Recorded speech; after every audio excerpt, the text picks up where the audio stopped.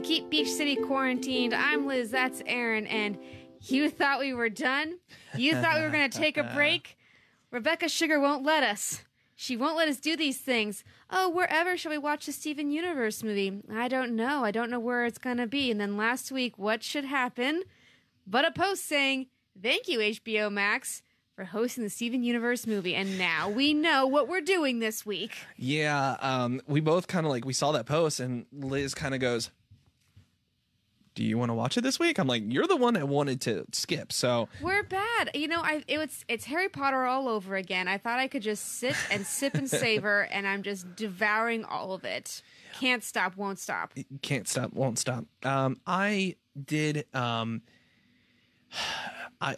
was excited to watch this because this was, even if we take a break now, this is actually how, whenever you first suggested this is how I wanted to do it, is to watch the movie and then take a break for future. But because we still don't know. Thank you, Rebecca, for giving us the movie, but we still don't know where to watch future. So yeah, that's something else to think about.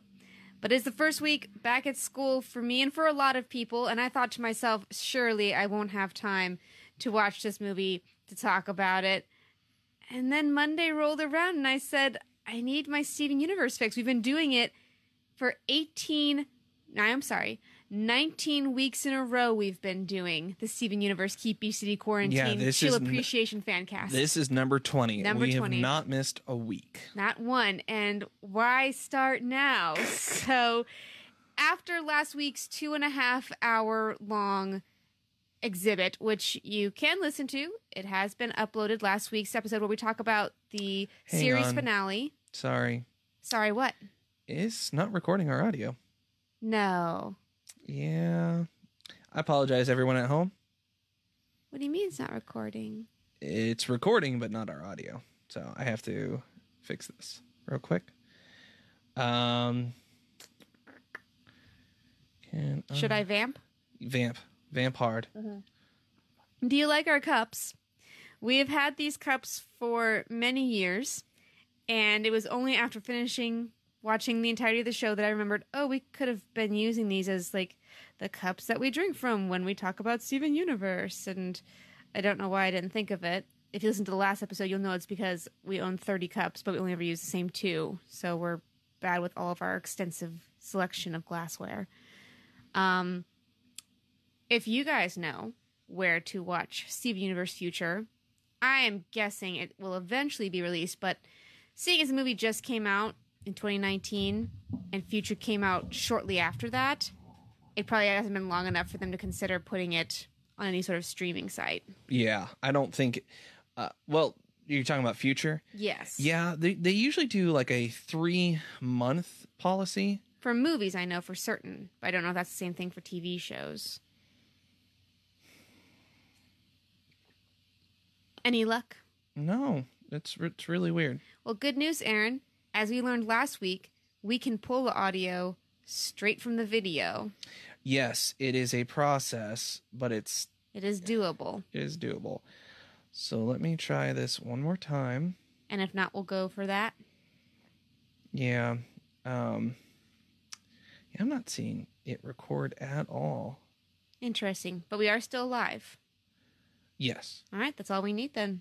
That's so weird. I don't understand. Aaron discovered a way to dive deep into the code of the website, of the Facebook live stream, to figure out how to pull audio. Because, as you all know, for at least half of these episodes, our audio comes in really beautifully clearly because you are hearing exactly what our microphones are.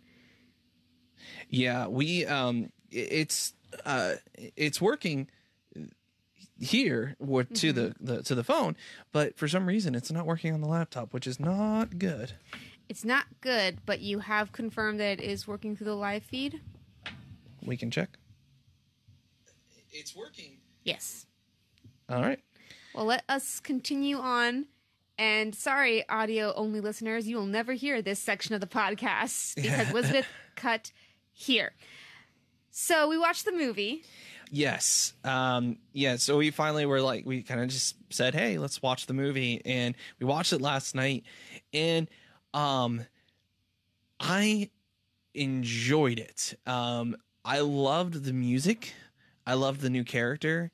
And I love the kind of the growth that these characters are going through. I wish that there had been a little bit more changes to some of the other gems, but there was enough to kind of that it was quote unquote fresh, especially because we went from last episode of season 5 to this almost immediately. So it's hard whenever like people want the same thing over and over, and we wanted something just a little bit different.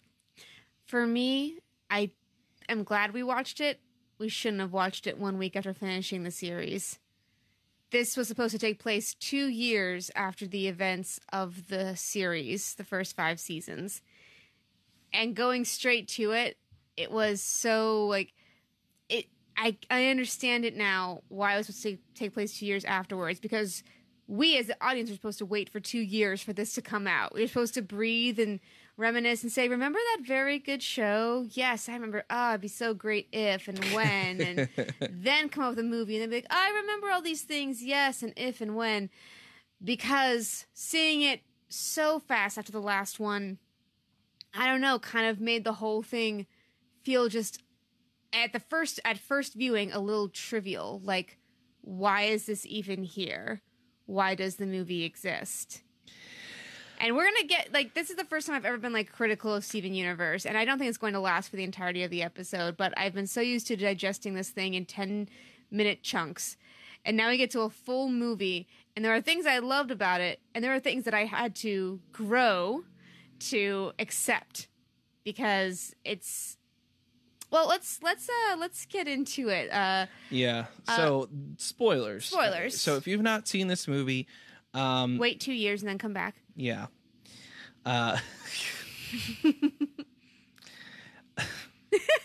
Don't laugh at me. I'm laughing at you. Well, as long as I'm funny on purpose, you can laugh at me. So 2 years has passed since the series finale, Change Your Mind. Steven has grown up more.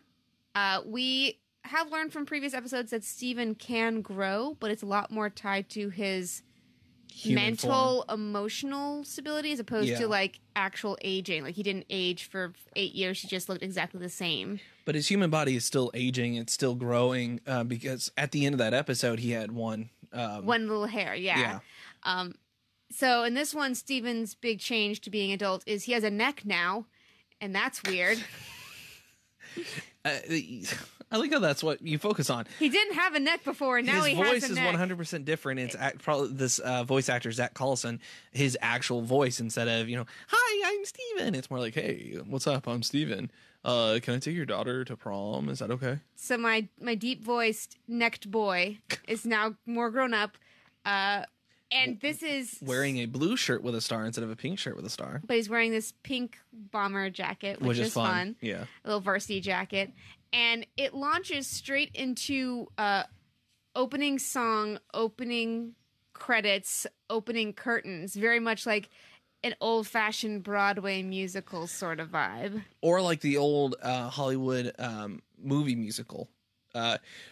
Or even classic, like, Golden Age Hollywood, like Wizard of Oz and films that came out around that time when they had all of the credits at the beginning instead of at the end, which kind of is a fun idea that people don't explore as much anymore. But that's because people are waiting to get into the movie. They want to have, a very big thing happen immediately, or at least they want to get into the movie. Yeah, they went the opposite way by making post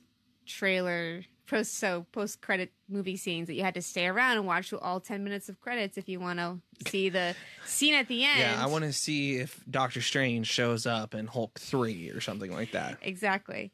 It does give the audience like a little bit of breather, a little bit of backstory with its first song, which is just talking about the tale of Steven. And then we get this little storybook telling pretty much the entire story of Steven and the Crystal Gems. The Tale of Steven. Which is a book, by the by. A fun children's books in the style of those those little pup golden book hardcover books, which I think is adorable. And we see the diamonds right after Aaron said, I don't think the diamonds are in this. And then they show up immediately. Yeah, I'm like, I don't think they're going to be in this one. No, I was calling it early. And then, of course, first scene, there they are. I'm like, and I'm wrong. Yep. One thing I hadn't thought about, Aaron, if we may move out of the movie for a moment, is that I mean, we've got an hour. We've got time to kill. Let's play around with the space here. Play with me in this space. Play with the space. What do you think about the idea that this movie can be seen by people who are not watchers of the original show? Is this a movie that if you haven't seen the series, you would enjoy, or like so many adaptations, is it made only for the fans and thus is hard to get into? My personal opinion, like my straight opinion with not much facts behind it, have we ever done facts? But go on. I try to look at things from both sides. I'm going to say no, because I honestly believe that even though they give you a recap, even though it's you've got kind of an introduction, and you get told about things that happened in the series, in the show, and like even in the movie itself, they revisit some areas and some character stuff. But even then, I think this is for the fans. Like, straight answer, short answer, no. I don't think you can not watch the series and then watch the movie. I'm a purist that way. I'll admit that. I'm a purist. That's a purist. We will never know. This is only a hypothetical because we did not watch the movie first. So we don't have any idea if this reads to people who are uninitiated. However, I'm going to go the opposite direction. I think that the plot of this movie is so indicative of the character growth throughout the entire series that you could watch this, you could get it, and while there would be some unanswered questions, I feel like everything kind of flows in the correct way. It even like spoils like the whole series at the very beginning, so it's not like you wouldn't know the big twist and why things happen the way they do. Yeah, but you don't and again, I'm a purist on this. I think when you don't grow with the characters, it's a lot more arbitrary. And the fact that they kind of rush through things in the movie really makes me feel like, no, you have to have watched the series to appreciate the movie. Okay, well then, does this at least rank higher than either the Pokemon or Digimon movies? That's a weird question. This is better. This is the best one of the three. Mm-hmm. I hands down. Well, there's no competition. No. I don't know why you're bringing up Pokemon and Digimon. The idea that someone who wasn't innately knowing of the lore could watch it and enjoy it. Pokemon makes no pretense about telling you at all what Pokemon are and why they do what they do and what is the thing. They want to try to spread that out. They really want to. They spread themselves a little too thin, but they do want to say, "Hey, here's what Pokemon. Hey, here's the main character. Hey." They don't do that in the movie. I've seen the movie. I went to that premiere. They don't do a dang thing. And I will admit, it's been a while since I've seen the Pokemon movie. Pokemon movie 2000. I don't know. That's the thing. It's like, Pokemon, you could jump in on an episode and jump out and then jump back in 2 seasons later and not really have missed much. Yeah, well, Pokemon wasn't a plot-heavy episode, if I may be so bold. It was almost slice of life. It's not, but it's almost. Rebecca Sugar actually talks about how when Cartoon Network first approved the show, they said, okay, but you can't do it like with a plot line. You can't do it where it's shown in order because we're not going to guarantee that we can show these episodes in order. It has to be more Adventure Time, where you can jump in at any point and you'll understand what's going on. But even Adventure Time has a plot. Even then, yeah. So once like Finn has a certain sword, that sword has to show up in future episodes. Sadie has her scar. Yeah, like all these things. Exactly. So eventually I think Cartoon Network kind of, like as we've said before, kind of caved each time because it was so popular. The shows were so incredibly popular, they were able to do that. Mm-hmm. I don't know. I'm still team you have to watch the series. Digimon is a little easier to access. Really? I don't know, hun. Okay, you're asking my opinion and then immediately discrediting it. I really just want to fight you on this. So. No, I don't know why. I don't know. I love you. I don't know why you want to fight me. I guess it makes for good radio or a good video. But the fact of the matter is as someone who has seen a lot of Pokemon, or at least a lot of the beginning stuff of Pokemon, and the first 2 iterations of Digimon, the first set of Digidestin and the second set, the movie was accessible, but the thing is even Digimon had new elements. The Pokemon movie had a little bit of new elements. I would say that has the least amount of new elements. Well, it's kind of tied with Steven Universe would only introduces one new element, and based on what we know of the characters, that's where I disagree, because it does introduce the new gems, the homeworld gems, little homeworld. It introduces a whole other thing that happens halfway through the movie. Well, we can be spoilers. Go ahead. Yeah. So spoilers. Steven and Greg. It's Steg. not that he's never fused with a human, because we have Connie and Stefani, one of the best characters in the series, but he's never done it with his dad. So, but both Spinel and Steg make sense within the context of the universe they're building. It's not just, and then some big bad came from beyond the sea. But it's not its own separate universe. It's a part of this other one. Like, I'm gonna guarantee you that when the Bob's Burgers movie comes out, you will need to have watched the series to really appreciate the movie. I think definitely, as always, of course, if you have read the original source material or seen the original source material, it of course is better. It's not an adaptation, though. It's an extension. It's especially because Steven Universe were 15-minute episodes, at the longest 45 minutes. They now are doing an hour and a half, and they still even stretch that out just a little bit. You think it felt stretchy to you? No, not exactly. They kept the flow very good. But there was times when it's like, oh yeah, this would have been an episode cut. This would have been an episode cut. This would have been an episode cut. Interesting. For me, it felt like they told a cohesive story. I was actually a little nervous because usually they do 10 minutes and now it's a whole hour and a half long movie. It never felt like it dragged to me. It all seemed to make sense, and the storyline didn't flag anywhere. It kept its focus the entire way. It did and it didn't. And I think that's because they were used to doing tight 10-minute episodes, or again only extending for certain episodes.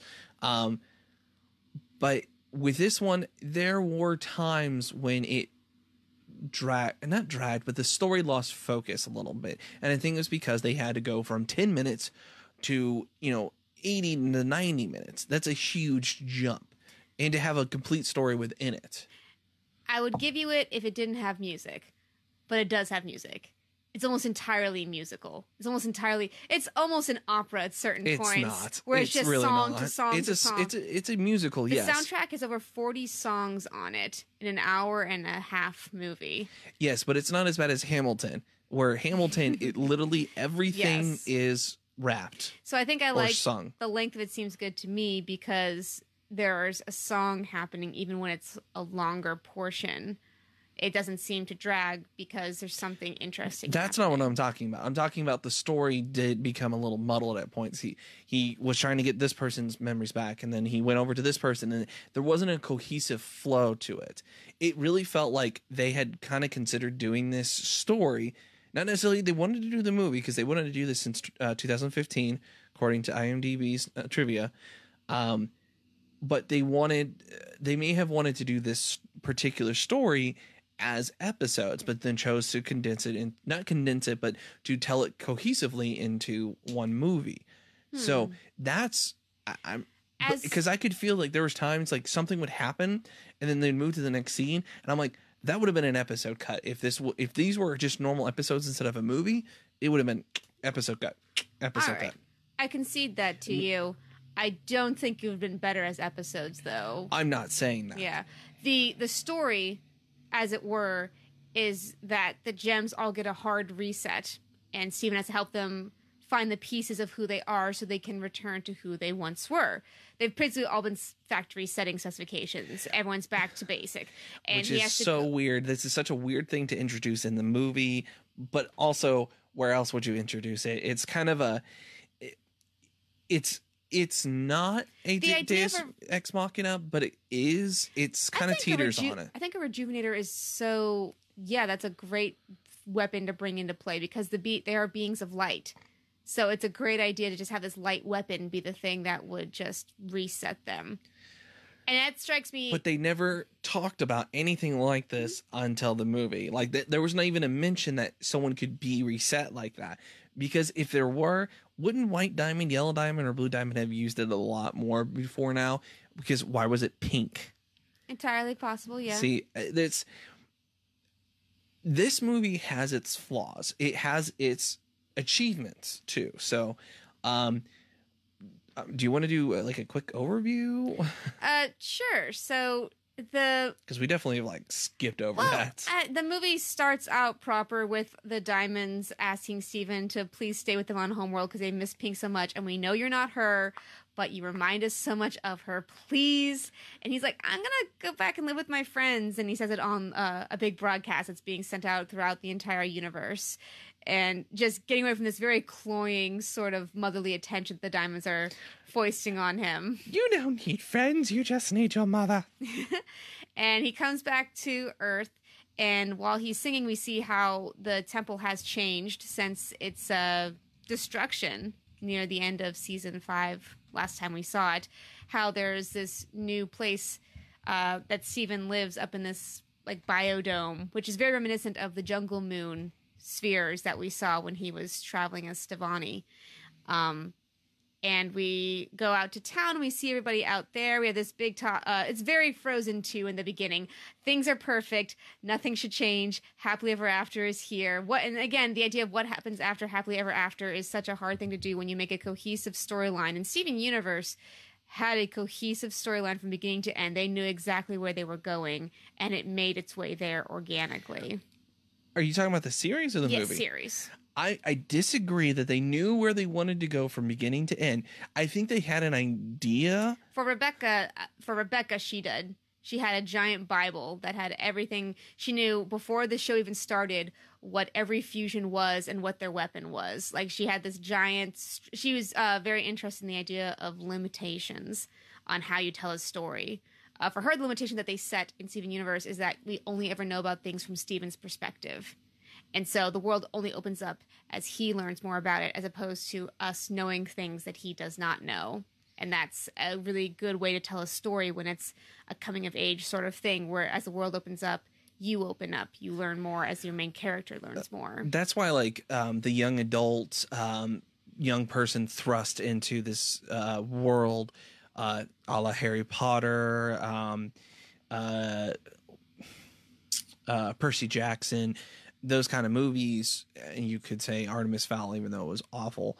I don't know if I'll ever go now without getting a dig in at that, because it just hurt me so much. But the young person thrust into greatness or into a different world, writing trope or character trope or even story trope, that's why it's so popular, because then the audience gets to experience the world as the main character does. And I think Rebecca was clever with Steven that it's not straight up he didn't know he was a gem until this point. Right. He has been living as a gem-human fusion his entire life, hybrid his entire life.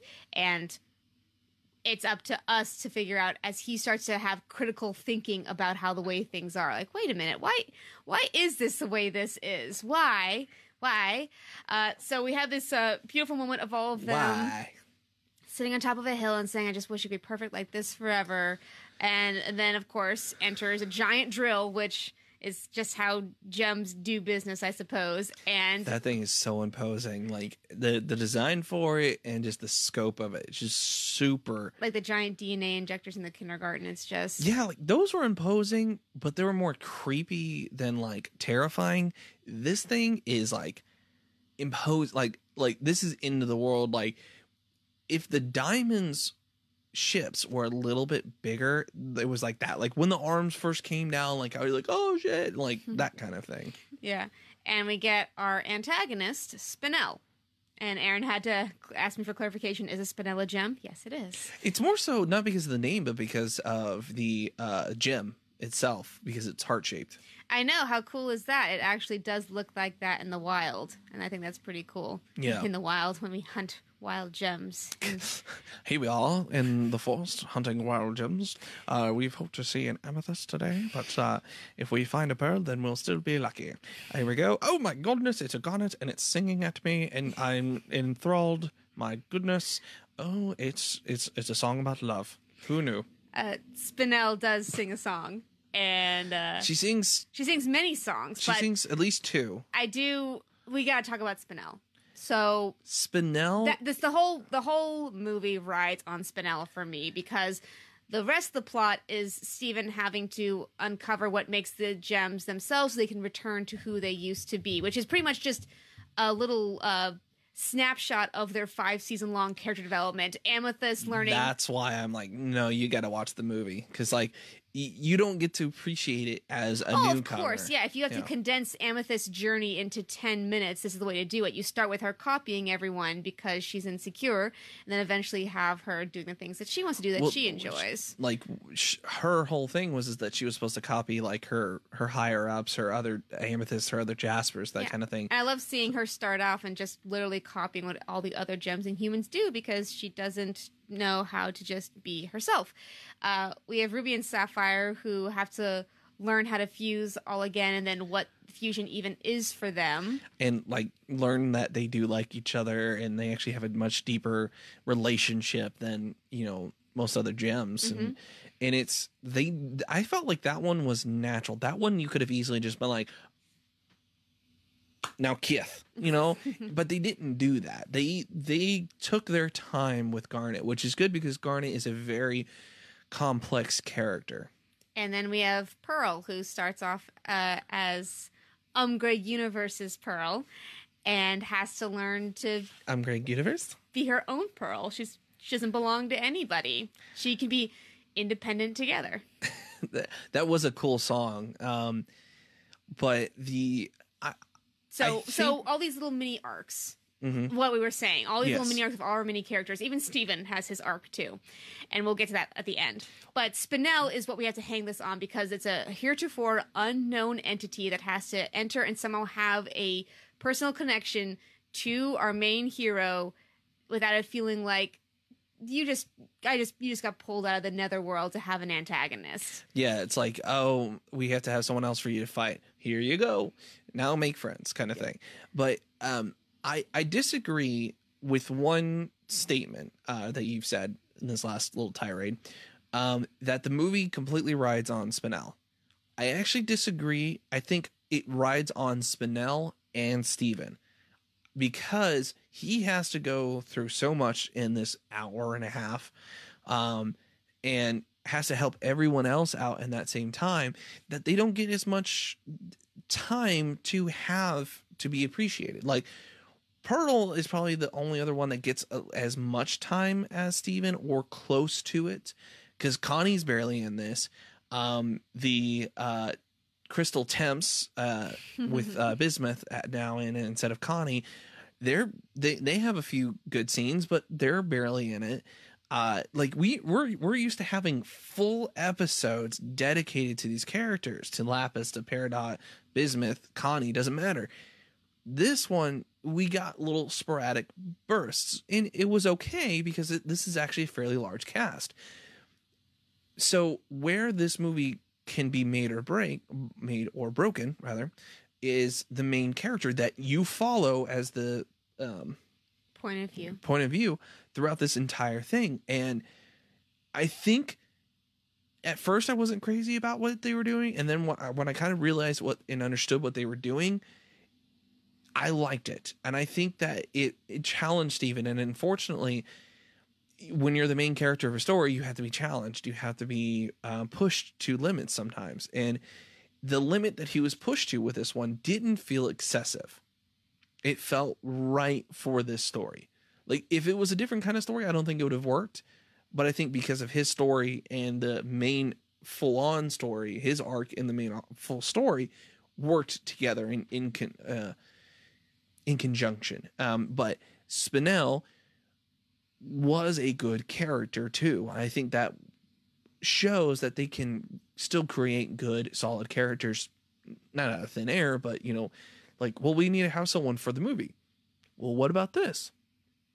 What if she had this? What if she had that? What if she had this? Okay, it works. Yeah, Spinell is this Fleischer old 20s style animation Rubber character. hose. Rubber hose animation, correct. She has, as Aaron pointed out, the Mickey Mouse ears, where no matter which way she turns, the ears are always flat. You never see them the other way. Which is 100% on purpose. If you ever like watch like a Mickey Mouse Club or the shows or something like that, his ears will always be flat, so that way he can be easily identifiable on screen. I think it was actually a Walt Disney thing. I wish some other shows would take that into consideration too. You ever seen The Simpsons straight on? It's terrifying. They're meant to be viewed in 3/4 and no other way. Oh my gosh, what happened?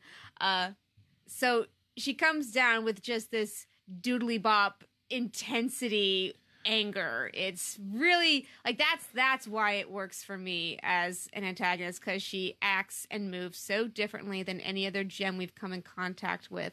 And not only that, her creepiness and anger are a direct result of the animation being done in that creepy early 20s style. Everyone else, and we saw this kind of at the beginning of the series. There was a lot more loosey-goosiness, like arms were waving, and the animation was a little bit freer, or the character designs were a little bit freer, and they tightened up closer to the end of the first season, which was good. And I think it kind of helped mature the show a little bit. Shows like Adventure Time and the other ones where like people's arms can be that Fleischer, that rubber hose. There's nothing wrong with those kind of shows, or there's nothing wrong with that kind of animation, and they still incorporate that every so often. But I think because of now the contrast of like Garnet, who, when she moves, it feels like it has weight behind her. It feels more natural. Whereas with her, when she walks, she fucking squeaks. So it's like they had a lot of fun with her design, with her animation, with her. I really feel like it. And if you've played Cuphead, she's like a boss in Cuphead, which was absolutely influenced by like Fleischer and stuff like that. But yeah, like the silly, zany, like stretchy limbs, like her height is actually a lot closer to where Steven is in the movie. But like when she's mad or when she's aggressive or something like that, bigger. She is like elongated, almost Slender Man-esque. Yeah. And because the weapon that she introduces, the Rejuvenator, she, along with the crystal gems, gets reverted back to her original state. And we learned the sad truth of any time that Steven has to deal with his mom is that his mom just did so much shit and then left. And now he has to deal with the fallout of every single thing that she's ever done. And that's kind of like at the end of it when he talks about, I'm glad to be happy with my friends. I'm glad that we're all back on this side of happily ever after, but I'm never going to be done. It's never going to be over. There's always going to be someone that I need to help. And he says it to Spinell, actually. He says, like, I will always have work to do. And it's like, fuck. I know, it's just so mature. Like, when did you get so mature? I'm somewhere between learning my mother was an intergalactic criminal and learning how to float. Somewhere in there. And Steven has to relearn all of his powers, because while the Rejuvenator doesn't poof him, it does mess up all the stuff that he's learned along the way. And the lesson that he has learned, his missing piece, is that he does have to change. Things can't stay the way they are. We have to move on. Yeah. And that's the thing too, like with Anna and Steven's songs from Frozen 2 and this movie respectively, when people sing about that, it's almost like the filmmakers or the writers or whoever are like specifically like dangling like oh look, happy ending. No. Can't have it. Not done yet. Like, didn't they do that at the beginning of Tangled too? The show, like it's like I'm so happy. I wish nothing would change. Black spires. Yeah, Black spikes. It really does feel that way. Spire. You're not saying it right. Spire. Spires. Spire. for those of you who've seen the series, know what we're talking about. Or we're just being weird again. Both. So, for me, I think that the movie had to retread character growth to make it accessible to people beyond just fans. Yes. But at the same time... Why? Like...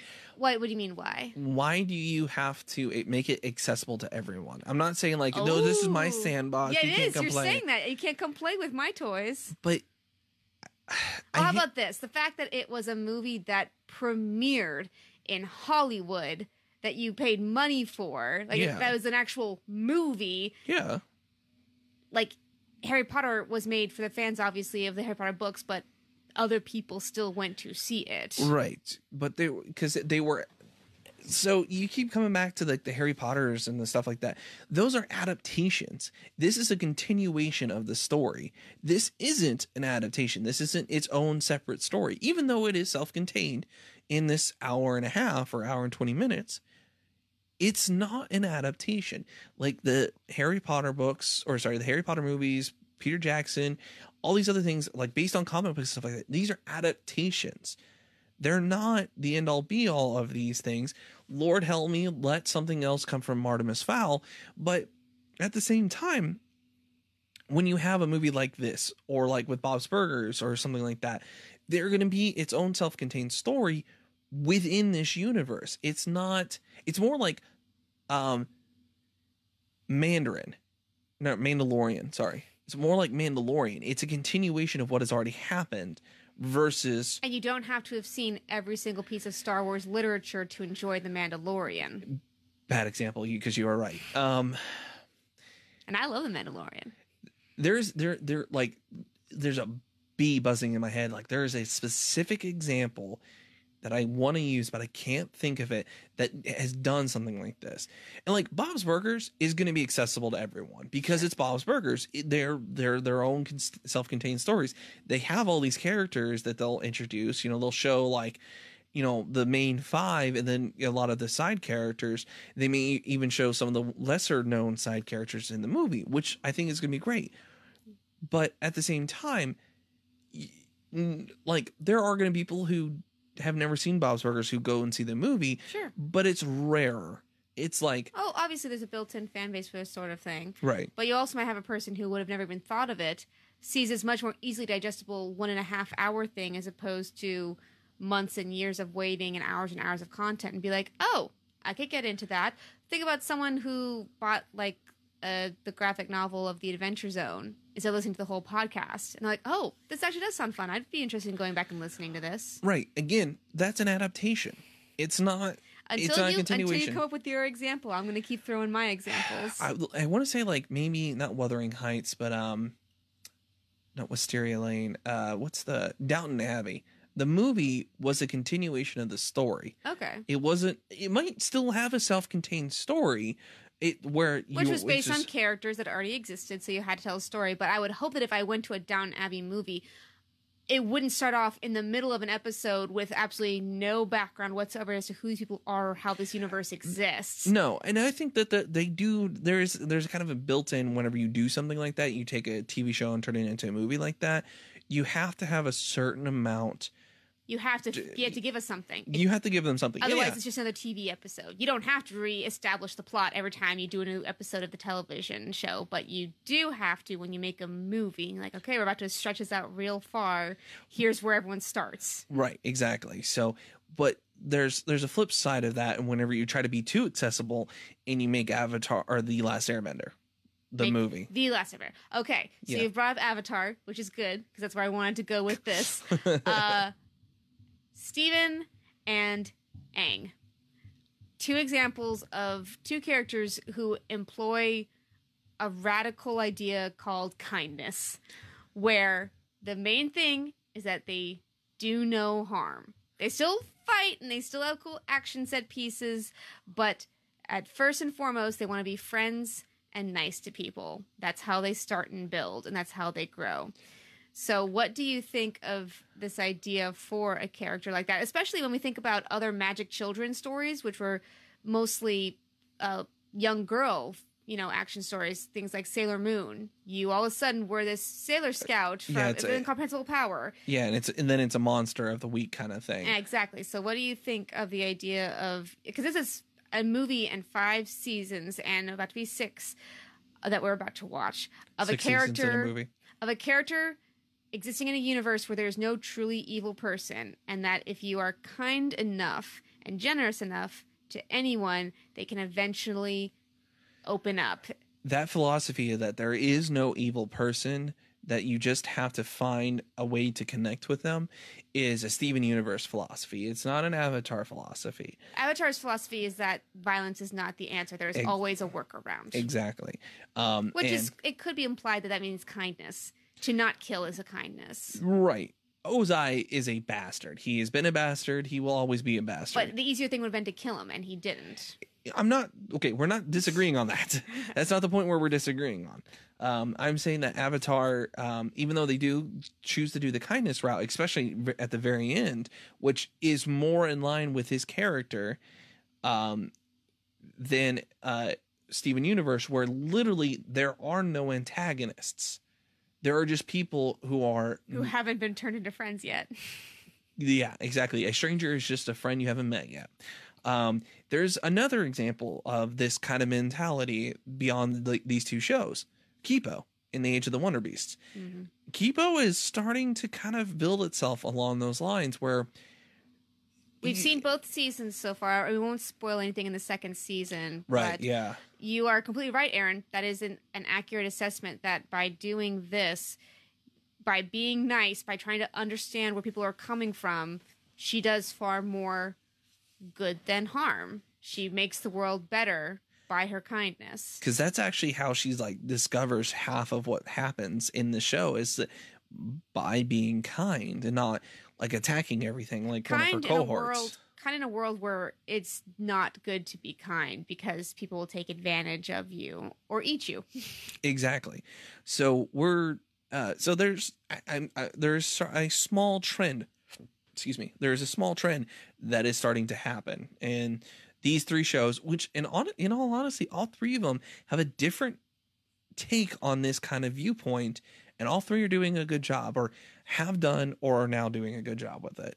Because I enjoy Kipo a lot. Oh yeah, tons of fun. Yeah, and I'm excited for season 3. Very much excited for season 3. We had talked about this, that the first season kind of ended on a weird note, but the second season kind of really did a good job, I think. Letting me know, okay, ready for more. I need to know what's going to happen next. Yeah, this one was a much cleaner cut. It kind of reminded me of Avatar a little bit, because the end of season 1 was a little ambiguous. Ambiguous, either or. In the second season, when it ends, it's all right, time for season 3. Yeah, let's do it. So, but the main thing is that the philosophy that they have feels natural with the characters. That Kipo is this bright-eyed, optimist. Exactly, optimist. She wants to see the best in people, and she's kind of new to this world a little bit. Steven, again, is an optimist, but he genuinely wants to be everyone's friend, no matter what. And then Aang, he's been taught that violence is not always the answer. He knows how to defend himself and knows how to attack, but always looks for that other option. And that, again, it culminates in a very good way. I don't want to spoil Avatar: The Last Airbender for those of you who haven't seen it. It's on Netflix, highly worth the binge. I'm honestly looking forward to The Legend of Korra coming out on Netflix, because I want to re-binge that. Korra, where it excels, is its character growth and development in its villains. Mm-hmm. I think people will look kinder on Korra as it goes on. The fan base has been pretty mean to Korra, and I don't think she deserves all that. There were times Aang was bordered on annoying, and he was in much the same way that Steven had this similar problem. Exactly, but Korra, while Korra had her issues, she still did a shit ton. Aang did a lot too. Neither show is promotes someone that didn't do anything, but it's just Yeah, I think you're right. I think the view on Korra will soften over time, but That I do want to get into Spinell's backstory. why don't we do that and we'll end? Okay. So the thing that like really strikes me about Spinell, besides her different animation style, and Rebecca Sugar clearly loves this character in like 2 pieces to build her a whole movie. She was actually based on Rebecca Sugar based Spinell on a favorite stuffed rabbit that she once carelessly abandoned in her backyard as a child. Upon rediscovering it 6 months later, she found the toy had permanently changed after exposure to the elements. This same incident also inspired Everything Stays, the Everything Stays segment in Adventure Time. Oh, wow. Yep. Because it is heartbreaking, because once again, Rebecca Sugar will not be satisfied until every memory we have of Rose Quartz is tainted forever. So we have this being made to be Pink Diamond's friend, with the same sort of madcap humor that Pink enjoyed. But then we see her, as we outgrow our childish things, we see her not wanting to be around her, wanting to be taken more seriously, more mature, and then saying, well, okay, let's play a new game. You stay here and wait, and then I'll come back. And it's a heartbreaking song as she just stands in this garden for 6,000 years waiting for someone who's never coming back for her. What was more heartbreaking? Drift Away, which is the name of the song, and actually one of my favorites from the movie, or When She Loved Me from Toy Story 2. Oh. Yeah, right? Right. Let me just twist that knife a little bit harder. So yeah, exactly. Like, you didn't view me as a being. You viewed me as a toy, as a possession that could be forgotten, left behind carelessly. Rose Quartz might be the only antagonist in this whole series, because I say this because she's dead. She doesn't get to get redeemed. Exactly. Because all the diamonds got redeemed. Jasper is getting redeemed. We saw her at the end of the series, and I'm pretty sure she's in the first episode of the next season, because every time I hop on it, it's always season 6.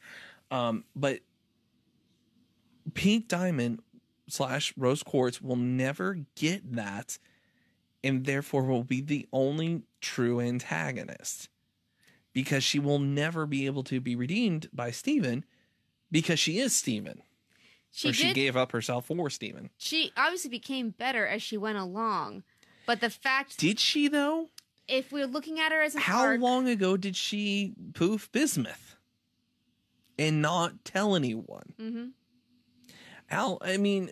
It's more so... Okay, well then how about this? It's more so that we obviously start with hero worship of this woman who did all these good things. Yeah, absolutely. And we find out that she's flawed. But I think Rebecca Sugar is being very deliberate in how she continuously shows faults. And I think you're right. Faults in our heroes. Yeah, and the fact that we can't get a redemption for Rose, I feel like she would. I feel like Garnet and Pearl and Amethyst knew her enough that they obviously did care for her, and they all cared for each other very deeply.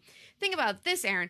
White Diamond literally has been subjugating planets for eons, and she got to turn her life around in one episode, and now she's just a mother who thinks you don't clean your house well enough, and we're okay with that, even though she tried to kill Steven, and we're like, cool. But so now we have this character, Pink Diamond / Rose Quartz, who tried to become better as she went along in her life, but because we don't have a satisfactory bow on her arc, she remains a villain. She remains someone who cannot be good. Yeah, and that's why I chose the word antagonist, not villain, because she did her work, or when she became Rose Quartz, when she, led the rebellion, when she did what she did it altruistically. She never did it to be bad. She did it with the right intentions in the wrong way.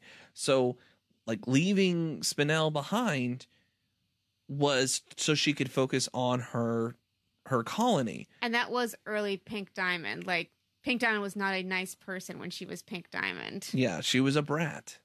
And she does grow. I think, honestly, her biggest amount of growth is after she met Greg.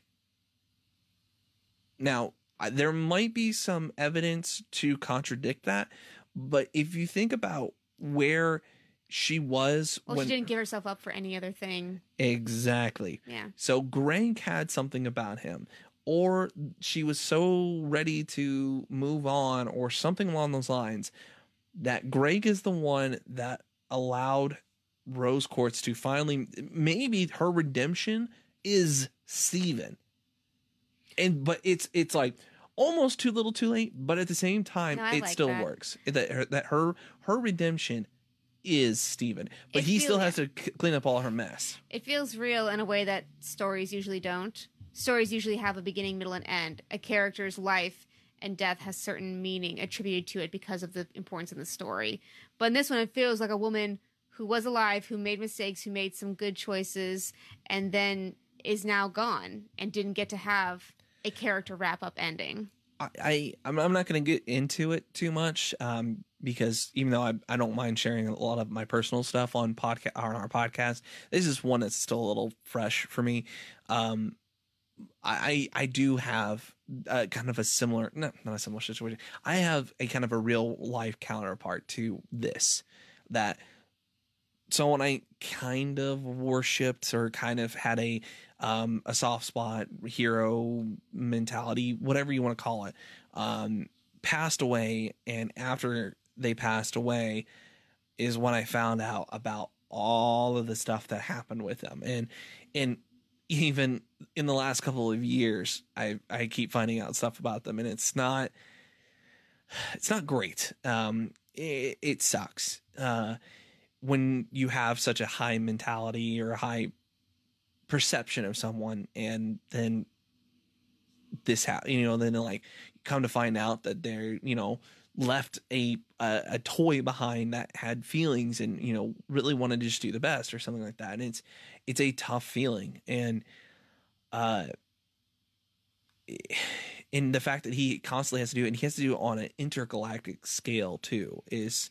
And then he has to come to terms with the idea that after he returns Spinell's memories to her and says, it's okay, you're going to love again, and they get her to turn off the drill, she has this moment of clarity like, wait, did you just do that so I would do what you wanted me to do? Like, is this all I'm good for? Like, is this all you wanted me for? Are you going to... Yeah, that to me was stronger than when it's revealed that he still has the rejuvenator and she thinks that he was going to turn her back to normal. No, I didn't.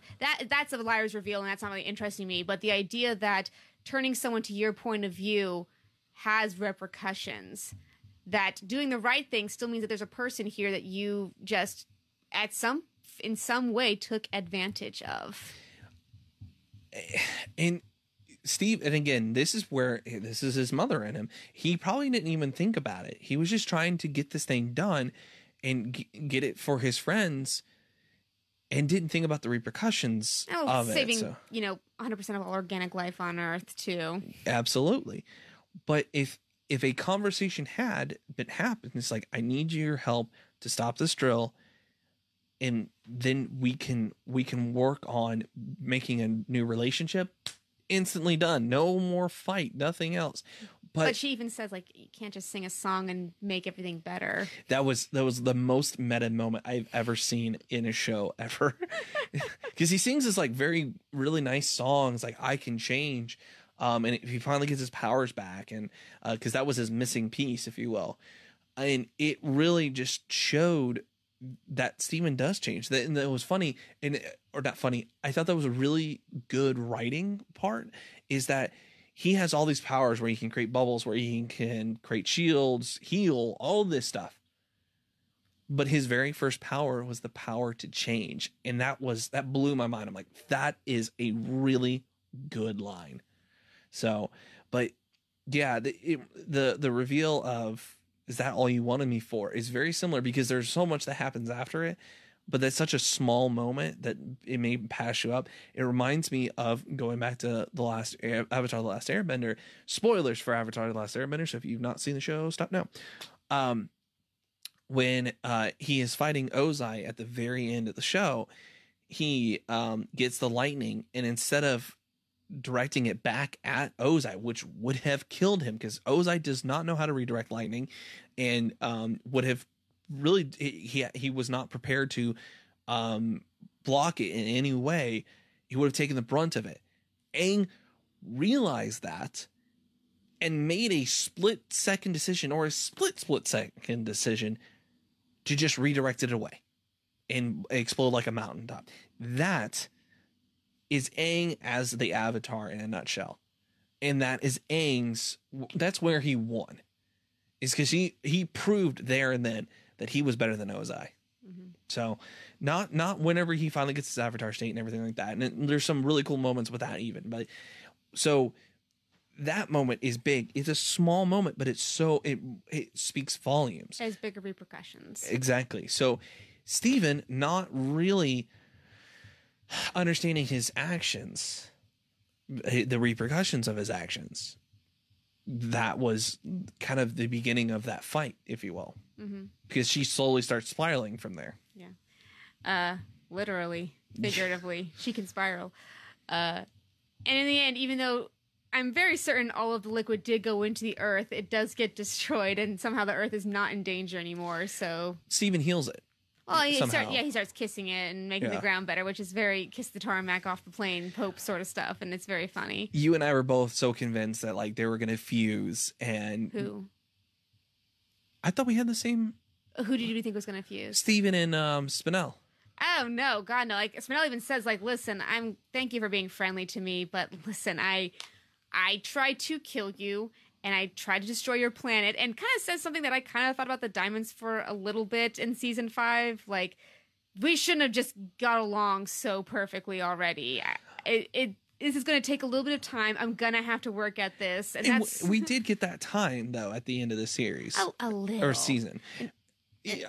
I know. Whenever he goes to Homeworld, whenever he actually goes to Homeworld and like realizes that he's still being compared to his mom and starts that whole saga, then yeah, that's where he realizes that even though they're happy to have him back, there's not much that's changed.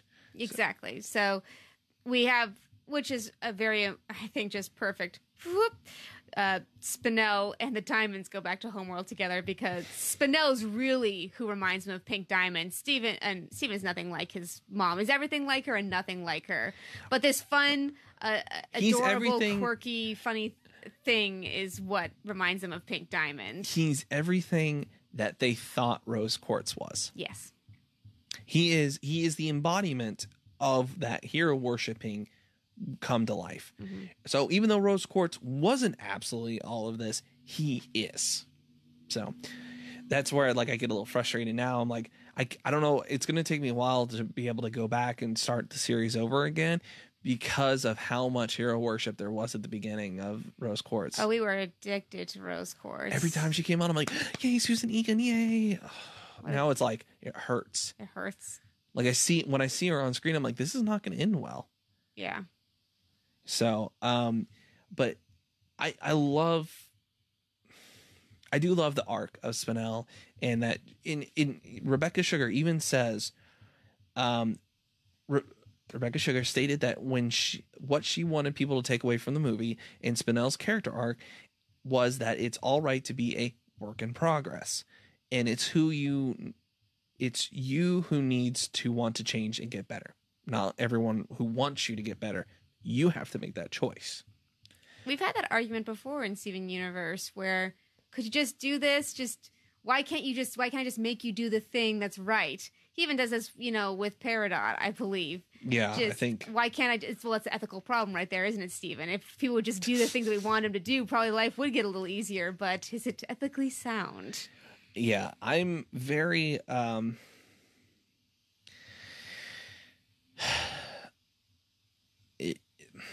I'm actually reading a comic right now, and it talked about like where a superior and their subordinate ended up having an affair, dating kind of thing, and the superior, like they ended it, and the superior always felt bad because she always felt like she forced herself on them, and the subordinate has to like basically spell it out. It's like, you never did. You never made those advances. You never made it like where I had to be this. I chose to be with you. and that shows that their relationship is a lot stronger than like, like, oh, I'm only using him to, climb the corporate ladder kind of thing. So the choice to do that is always, consent is sexy, basically. That's a great way to end this one. So final thoughts on the Steven Universe movie, because we're probably not going to be back here for a little while.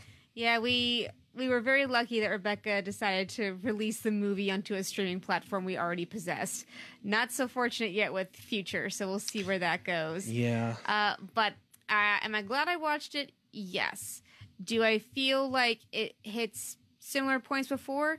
Yes, but I will concede that was for people who hadn't watched the show, so they could feel like they knew the characters better. Am I forever glad for Steg? Yes. Yes, Steg with a pompadour and like the ripped shirt. Just the crazy amounts. Just why had we not thought of that before?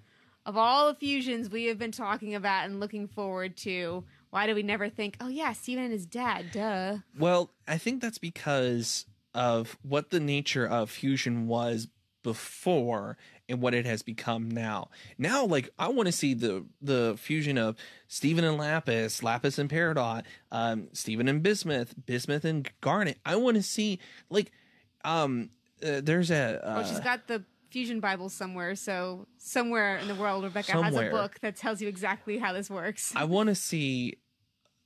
like there's a website where you can take two Pokemon and like basically smash them together. It's like, I want to see all of these different people. I want to see Lapis and Pearl fuse. I want to see that. That'd be cool as hell. Very prim and proper, but likes to make not with just the hardest edge. Yeah. Oh, that was one more thing. Thank you for bringing up Lapis. Spinel has been dealt almost as rough a card as Lapis Lazuli has, and that's why I forgive her for a lot of the shit that she does, just as we forgave Lapis. In much the same way, just to be left hovering on a dying garden for 6,000 years, yeah, I think she's allowed to get a little mad at that point.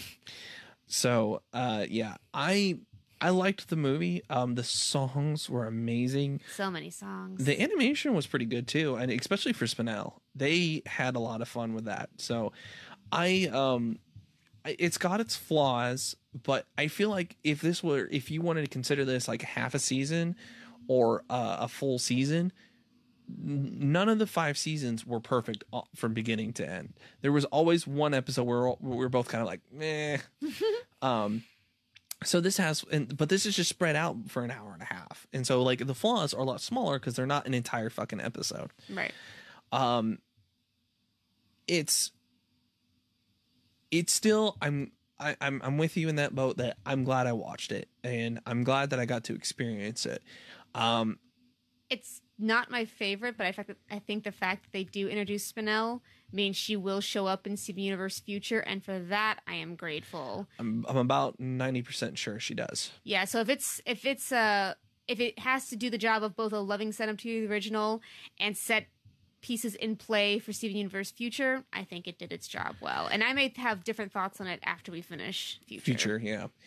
I'm curious to see where Future goes. Because I've heard some reviews of it, like non-spoiler or just like overall reviews of it, overall thoughts, and they were interesting to say the least. So, not all positive. I won't lie. So I'm looking forward to actually getting to do that. So, but I will leave you guys. So first off, thank you guys so much for watching. We really won't be back next week. We really will not be back next week. Even if it comes on HBO Max, we're not going to watch it next week. And thank you so much for listening. For those of you who are listening, and be sure to like our normal page. We're going to get back into the normal swing of things here this week. So be sure to do that. And if you have ideas for us, we're always interested here. We actually try to take most of them if we don't do all of them. Yeah, message us on Facebook, or you can email us marriedtotheideareviews@gmail.com. Yeah. And thank you guys so much for those who have been on this journey with us to this point. We're still, got one more season to go. But we appreciate and love you. And also, if you managed to make it through all 2.5 hours last week, You are our friend, and we love you. But wow, who am I kidding? You're all our friends. So thank you guys so much. So I leave you with these two fun little tidbits about the movie. Shelby Rabara, the voice actress of Peridot, is a trained tap dancer and recorded several videos of herself dancing for the animators to use as reference for the No Matter What sequence when Steven helps Amethyst get her memory back. And the one that I thoroughly enjoyed, I think I screamed it in your ear at one point, when Garnet and Pearl first reform back to their selves, they go through a bunch of different versions. Pearl going through like her old looks, and Garnet going through a couple different things. They also reform at one point back into their original, and I'm talking original forms in the original pilot that Steven Universe had. But the one that Gendy Darakovsky worked on, right, with Rebecca Sugar. Yeah, it was a much different animation style and characters and everything like that. And there was actually just a little fun little reference when Amethyst reformed, because she did her Pearl when she reformed as Pearl during the Amethyst, Garnet, and Steven episode at the kindergarten. So I thought that was a fun little inserts in there. So thank you guys so much, and as always, remember, only you can keep Beach City quarantined.